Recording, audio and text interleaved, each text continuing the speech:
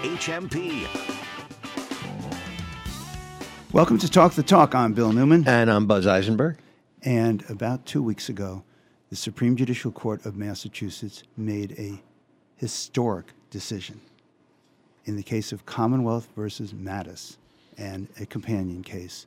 The High Court of the Commonwealth decided that persons who were convicted of murder, who were between the ages of 18 and 21, cannot be sentenced to life without any possibility of parole, which is what the law has been for many years for those convicted of murder.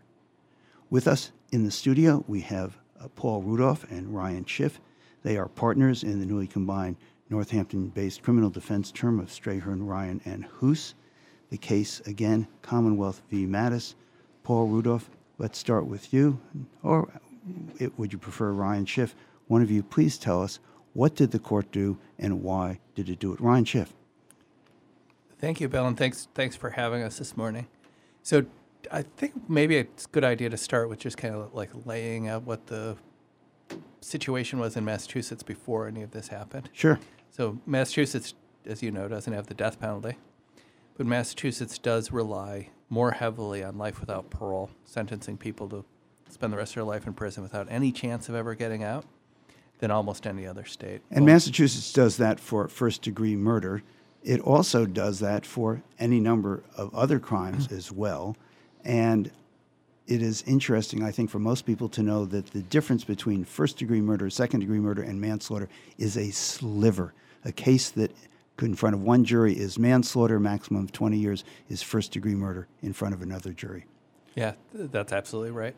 So, so Massachusetts, may have fewer people as a proportion of the population in prison than a lot of other states. But of those people who are in prison, we disproportionately sentence people to die in prison. So this case, well, let's go back to 2013. 2013, the state Supreme Court said no life without parole for people who are under the age of 18. And the reason for that? Because of just the way their brains are developed, the way they are psychologically developed, that you can't make these kinds of throw away the key and make this determination this person never can be released from prison based on what they do at such a young age. And prior to that, actually, the Supreme Court of the United States making a decision with the same holding, essentially.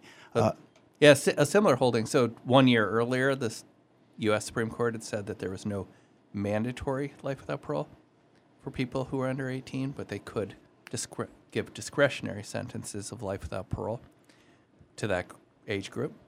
But our state Supreme Court went a step further and said, we're not going to let these judges decide, well, this kid should die in prison and this kid, you have some possibility of parole 15 years from now. Instead, they said, this is just a decision that can't be made. There's no way a judge could accurately look at a kid who's 18, 19 years old at the time of sentencing and say, because of something you did when you were 17 or 16 years old, you're beyond hope, you should die in prison. So they said, we're going to get rid of those sentences altogether, and they have to have a parole hearing. So those parole hearings take place, some years in the future. For most of those people, it's 15 years later. And at that point, you have somebody who is a fully formed adult, and the parole board can actually say, have you changed? And can you be released?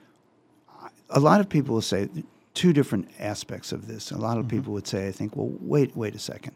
Someone commits a horrible crime. Let's just say it really is beyond all doubt first-degree murder and committed. And they'll say, well, we don't have a death penalty. Life without parole is something that seems like a reasonable alternative to some people. What do you say to that? Okay, so I think I have two responses to that. The first response is, my personal general feeling, which is that we shouldn't be throwing giving up hope on anyone, no matter how old they were. But that's not what these cases were about. These cases were about this one specific age group and whether you can make those kinds of determinations, not about how bad their crimes were. Nobody was saying that life without parole in those cases, nobody was saying that life without parole is disproportionate compared to the crime. But you also have to look, is it proportionate to the person who committed the crime? And what the court was saying was, no, for this group of people, the reason that they're doing this kind of stuff is often because of their age of development or their stage of development, not because of something inherently or permanently wrong with them. So that you couldn't make these kinds of permanent decisions about whether they should die in prison. Because life in prison sounds like, well, life in prison, but it really means death in prison. Yeah, it is a sentence of dying in prison. Yeah, one of the remarkable things about doing this work is that you get to meet people who are very young when they're first sentenced to these kinds of sentences. And you see immature kids, often really kids, physically underdeveloped, also mentally just their psychological state is they're young. They want to read like Harry Potter while they're in prison.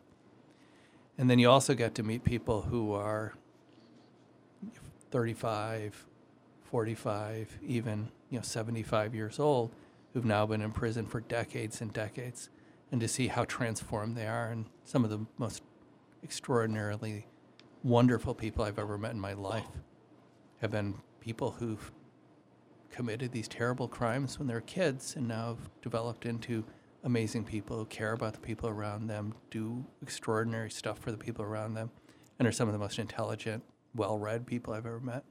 Let me turn from Ryan Shiff to Paul Rudof. They are partners in the Northampton-based criminal defense firm of Strayhorn, Ryan, and Hoos. And I'd like to ask you, Paul, about the underlying theory of the case, which has to do with kids, young people, do not have fully developed brains, do not have fully developed emotional responses. There's a difference between a 19-year-old and a 35-year-old, and particularly when it comes to making life and death decisions, important decisions in crisis. The 18-year-old doesn't do as well. He's not the same person he will be after spending, say, 25 years in prison. Tell us more about, in particular, the hearing you did in Superior Court, which created the record in front of the Supreme Judicial Court to make this historic decision that persons under 21 cannot be automatically sentenced to life with no possibility of parole. And later on in our conversation, we'll talk about that possibility. But first, let's talk about brain development. Yeah, so this is a decision that's really deeply rooted in science. And what the Supreme Judicial Court did, to their great credit, was they sent this case down to the Superior Court for the specific purpose of creating a record of what the most up-to-date scientific research shows about brain development in adolescence beyond the age of 17, right? They had already gotten rid of life without parole for people who were 17 years old or younger at the time of their crimes. And that decision was also based on the science that shows that people in that age group are more impulsive, more prone to risk-taking, more prone to influence by peers, particularly in situations of emotional arousal, which is when most murders occur. And what they wanted to do was say, is this true for older adolescents, what we call late adolescents, or some people call emerging adults?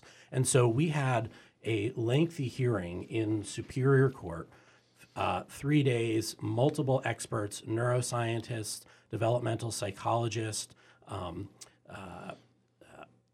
recidivism experts, who all talked about what does the brain, how does the brain function for people in this late adolescent stage, 18, 19, and 20-year-olds.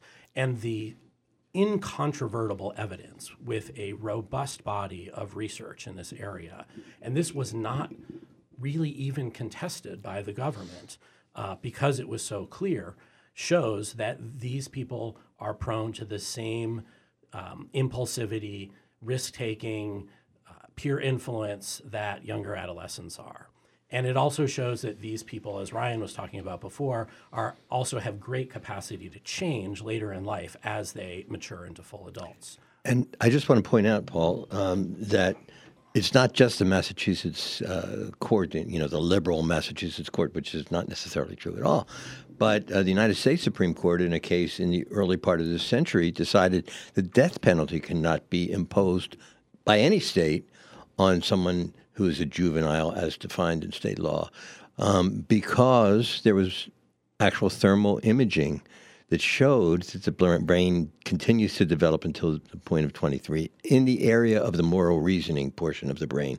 It was a very powerful concept at the time, and I think the springboard for what you folks have done so masterfully here in Massachusetts. Yeah, that's right. And the research since the Supreme Court said first that the death penalty is off the table for juveniles, and then said mandatory life without parole is off the table for juveniles. Since that time, and we're going back 10, 20 years, there has been a huge body of research that has developed looking at 18, 19, 20-year-olds. Some of it has looked at 21, 22-year-olds as well. And that research really is powerful and shows, as you said, through fMRI studies and MRI studies, that the brain in the areas in the frontal lobe area where we make decisions and we control our impulses, control our emotions, is not fully developed. In terms of the legal theory, your case, Commonwealth versus Mattis, is based on the Massachusetts Constitution and not the federal Constitution. Could you explain for us, please, the difference between the cruel and unusual punishment prohibition of the Eighth Amendment in the federal Constitution and the cruel or unusual punishment provision in the Massachusetts Constitution? Yeah, so you pointed out a textual difference, right? In Massachusetts, our Constitution prevents cruel or unusual punishments, whereas the Eighth Amendment prevents cruel and unusual punishments. But the court has actually never hung its hat on that textual difference. Instead, we have the difference between cruel and unusual versus cruel or unusual. Cruel or unusual is in the Massachusetts Constitution. Right. That textual difference has actually not been the key to leading to some different decisions in Massachusetts. Instead... Right, because the courts say and can mean or can mean and. It happens all the time, right? At least in the legal world. Right. You would think that word would make a difference, but you would be wrong. You would be wrong. But we do have a very rich tradition in Massachusetts of our Supreme Judicial Court interpreting its own Constitution in a way that sometimes, in some areas, provides greater protections for people than the federal Constitution does. As do many other state Supreme Courts as well. And they find their Constitution has greater rights than the federal Constitution. Particularly not surprising in Massachusetts, since our Constitution came first and the federal government based its Constitution on our Constitution and all that. Yes? Yeah, I was going to say the same thing, Bill. I think there's even more reason in Massachusetts than I think there's great reason in every state for Supreme Courts to be independently interpreting their own constitutions, particularly as the Supreme Court is more and more unwilling to recognize individual rights, and especially the rights of those accused and convicted of crimes. But in Massachusetts, we have especially a really good reason for doing it because we have the oldest constitution that's still in effect in the world, and it was around before the U.S. Constitution.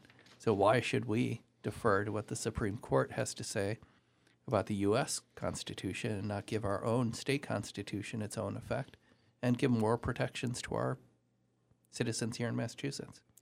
We are speaking with Northampton-based criminal defense attorneys Ryan Shiff and Paul Rudof. They are partners in the newly combined Northampton criminal defense law firm of Strayhorn, Ryan, and Hoos.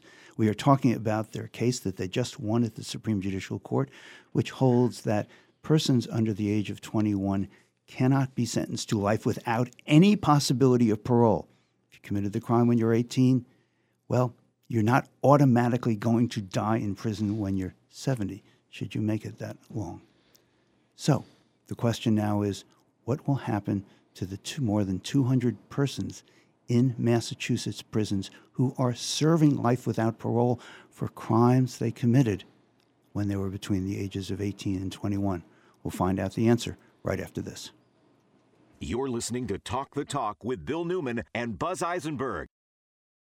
We're UMass 5 College Credit Union, and for over 50 years, what has been important to our community has always been important to us. So we offer no-interest farm share loans for affordable access to farm fresh produce. We share your commitment to a healthy planet through low-interest solar loans and other green initiatives. And we proudly support the arts and local organizations that do good work, like survival centers and food banks. Together, we all make an impact. Learn more. Visit us online at umass5.coop today. Chronic pain can be very bossy. What do I mean? It tells you what you can or can't do. Sometimes it even has the audacity to keep you from working. I missed almost 3 weeks of work, and I was no longer able to play tennis. The pain was really debilitating sometimes. I missed Thanksgivings. Abby was ready to put the bossy bad back in her past. And that's when she discovered QC Kinetics and their non-surgical treatments for pain. QC Kinetics is the nation's leader in advanced regenerative medicine with tens of thousands of satisfied patients, people who have experienced real lasting relief without drugs and without surgery. It has just been the most life-changing, amazing experience. Not only life-changing, but career-saving. I get to continue to do the career that I love. I'm playing tennis again. Stop letting that joint pain boss you around. Start with a free consultation at QC Kinetics. Call QC Kinetics 413-992-5450. That's 413-992-5450. 413-992-5450. Hello, I'm Patrick Tutwiler, Massachusetts Secretary of Education. The COVID-19 pandemic disrupted a lot of routines, including the habit of attending school every day. Even now, students are missing more days of school than before. But school can be a place to heal and grow, to be with friends, to have the support of a whole team of adults. Let's work together to make attendance a priority. School is where kids belong. Sponsored by the Massachusetts Department of Elementary and Secondary Education. You're listening to Talk the Talk with Bill Newman and Buzz Eisenberg, WHMP. We continue our conversation with Northampton-based criminal defense attorneys Paul Rudof and Ryan Shiff. They've had more than 20 years' experience each in the field of criminal defense, not surprisingly, and they are the lawyers who successfully represented former juveniles sentenced to life without any possibility of parole whatsoever in Massachusetts, and the Massachusetts Supreme Judicial Court has ruled under the state constitution's cruel prohibition against cruel or unusual punishment that punishment, life without any possibility of parole, not after 10, not after 20, not after 30, not after 40, not after 50 years, is unconstitutional. There has to be the possibility of parole. So, there are over 200 persons serving life without parole sentences who committed murders between the ages of 18 and 21. What is going to happen to those individuals? What is this parole hearing going to look like? Let's start with Paul Rudof.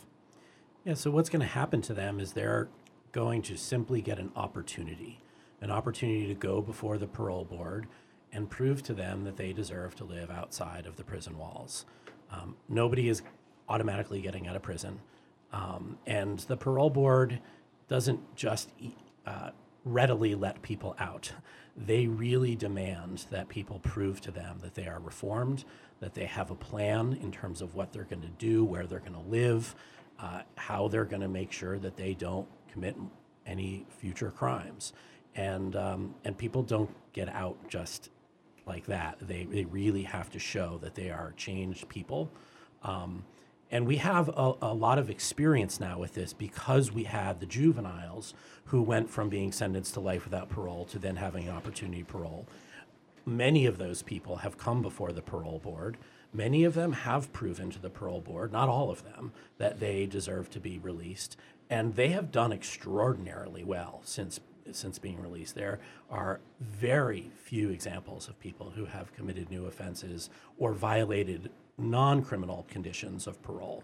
So we are very hopeful that people will have this opportunity to show that they can live outside the prison walls and return home. Paul Rudof, I just want to point out, a question was asked of me after we first covered this when the Supreme Judicial Court issued this ruling was, well, who else gets to participate in the hearing? I just want to point out that notice must be given by our law here in Massachusetts to the Attorney General's office, to the district attorney in which the crime was committed, in the region in which the crime was committed, the police chief in the city or town in which the crime was committed, and the victims and the secondary victims, the family members of the victims of the crime. So The parole board's going to hear from those other people. That's right. They're not just given notice, they're given an opportunity to be heard. And they often do come to those parole hearings and state their positions, sometimes opposition, but not always. I had a parole hearing where the victim's family came and said, we believe in second chances, and we've looked at your client's history in prison, and we've seen what extraordinary progress he's made, and we believe that he deserves a second chance. Was that a homicide? It was a murder. That was somebody Wow. who was one of the first people who came before the parole board after juvenile life without parole was banned. That client's been out almost a decade now, is living an extraordinary, normal, law-abiding life, and that's not atypical. But you're absolutely right. And there are crimes that I think are, you asked this question about crimes that are truly horrific, that will make it very difficult for the parole board to grant parole for people. But some of those people also reform and show that what they did was a function of their youth, not of some sort of depraved character.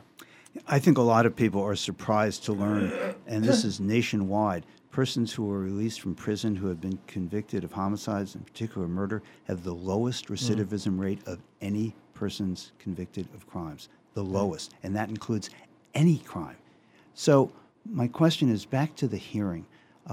Everyone can testify, but what is the parole, not everyone, but everyone concerned, and Buzz gave the list of the statutory persons who need to be notified. What's the hearing going to look like? What is the parole board actually going to think about it? So can you help us with that, please, Ryan Shiff?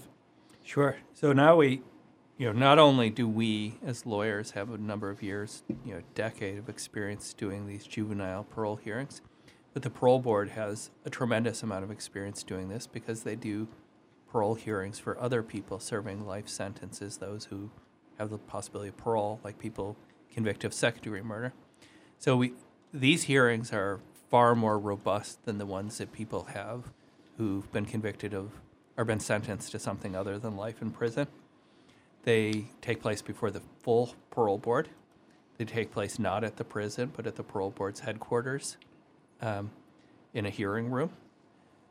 They have investigators on staff who write up a full report about the person's progress in prison, the nature of their offense, everything you could possibly imagine about them. Nothing is held back. I've had cases where they're asking clients to tell them about the meaning of a tattoo on their left shoulder. So they're looking at people's lives in such granular detail to make sure that they're not releasing people from prison who still pose a risk. And one of the so it is true that one of the big bases for this decision was susceptibility to risk-taking, bad decision-making during adolescence. But there's another side of it. Adolescence is both an age of great vulnerability, but it's also an age of great opportunity. And people are much more likely during that age group to commit crimes, including homicides. They're also much more likely to change in the coming years. So one of the things that has not been surprising, if you know the science, and this is contrary to the non-scientific prejudices that people used to have in the 1990s, referring to young people as super predators, is that the opposite is true. This isn't people who are, horrible and beyond redemption because of these terrible crimes, but people who can change. So we have 2013, the court says no juvenile life without parole. We have about 80 people who went from life without parole to having parole eligibility. Most of those people, a majority of them, have now been released on prison, and they've done extraordinarily well. Almost only a couple of them have even gone back to prison. So this is a group that has gone out and not only led regular lives, but also contributed a huge amount. It's people who feel a real sense of owing something to society because of the crimes they committed. So we're lucky to have them out doing a whole lot to make their communities better places. And now we have 200 more people who, because of this new decision, are now going to be eligible for parole. And the parole board's going to do the same thing. We have a good parole board right now. We're lucky to have a good parole board. And I have a lot with varied backgrounds. Yeah, exactly. We have persons who are trained in psychology, we have police backgrounds. It's a whole range on the parole board. And we have a member from Western Massachusetts as well, right? Yeah. And, it used to be that it tended to be a bunch of former prosecutors and law enforcement people. And those people are still there. But we also have, there's 7 members, and we have a member who has a PhD in psychology. We have a member who is a social worker. We have a member who's a former probation officer. People who really bring a broad, we have a former criminal defense lawyer. We have people who are bringing broad experience to this task, and none of them want to make a mistake. But is it a majority vote? So it depends on the date of the offense. The law changed. I see. And I can't remember what the date is for the cutoff, but for the more recent cases, it's a supermajority. They have to get 5. 5 of 7. Yeah. For the cases that predate that change in the law, it's a majority. So tell me this. I think there's a piece of the decision about when persons who committed crimes between the ages of 18 and 21 can be considered for parole. Tell us what the court said, if you would. Let's go back to Paul Rudof. So there's a date, I believe it's July 25th, 2014, when the legislature enacted a new sentencing statute for juveniles convicted of first-degree murder. That was following the decision to bar life without parole for juveniles. And so people who were convicted prior to that, people whose crimes occurred prior to that date, those people will be eligible for parole after 15 years.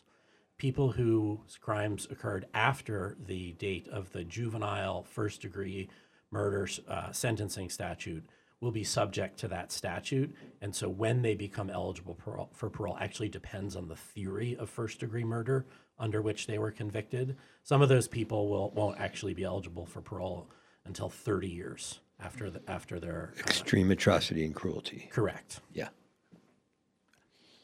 When will these hearings start? We don't know yet. We hope soon, because there's people who obviously are well beyond the 15-year parole eligibility date. We do know that the State Public Defender's Office is working with the parole board to get a full list of who is eligible for parole now and when those eligibility dates are, and to begin scheduling those hearings.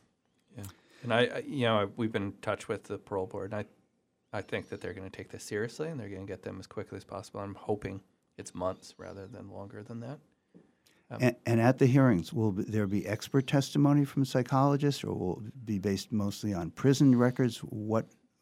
Just flesh that out a little bit more. There might be expert testimony in some individual cases if individuals utilize experts and rely upon them for testimony. And there will be probably plenty of hearings without expert testimony, but really, as Ryan described, delving into the personal history of the individual who comes before the parole board. One thing that I think is really important for us talking about this, and also the parole board, is to recognize this isn't just about adolescents. It isn't about law. It's about real human beings who committed terrible crimes and have extraordinary remorse for what they did, but they're human beings. I just want to add, often when the offense was committed, there was substance abuse involved or mental health issues involved, and all kinds of stuff which comes up at the parole hearing in a pretty complicated and sophisticated manner. Yeah, absolutely. I mean, the parole board looks at the crime itself and all of the circumstances of the crime, as well as the person's post-crime history. Northampton Criminal Defense Attorneys Paul Rudof, Ryan Shiff, thank you both so very much. Congratulations, and thanks for bringing more justice into our world. Thank you, Bill. Indeed. Thank you so much for having us. We'll be right back with Black in the Valley. This is Talk the Talk with Bill Newman and Buzz Eisenberg. For WHMP News, I'm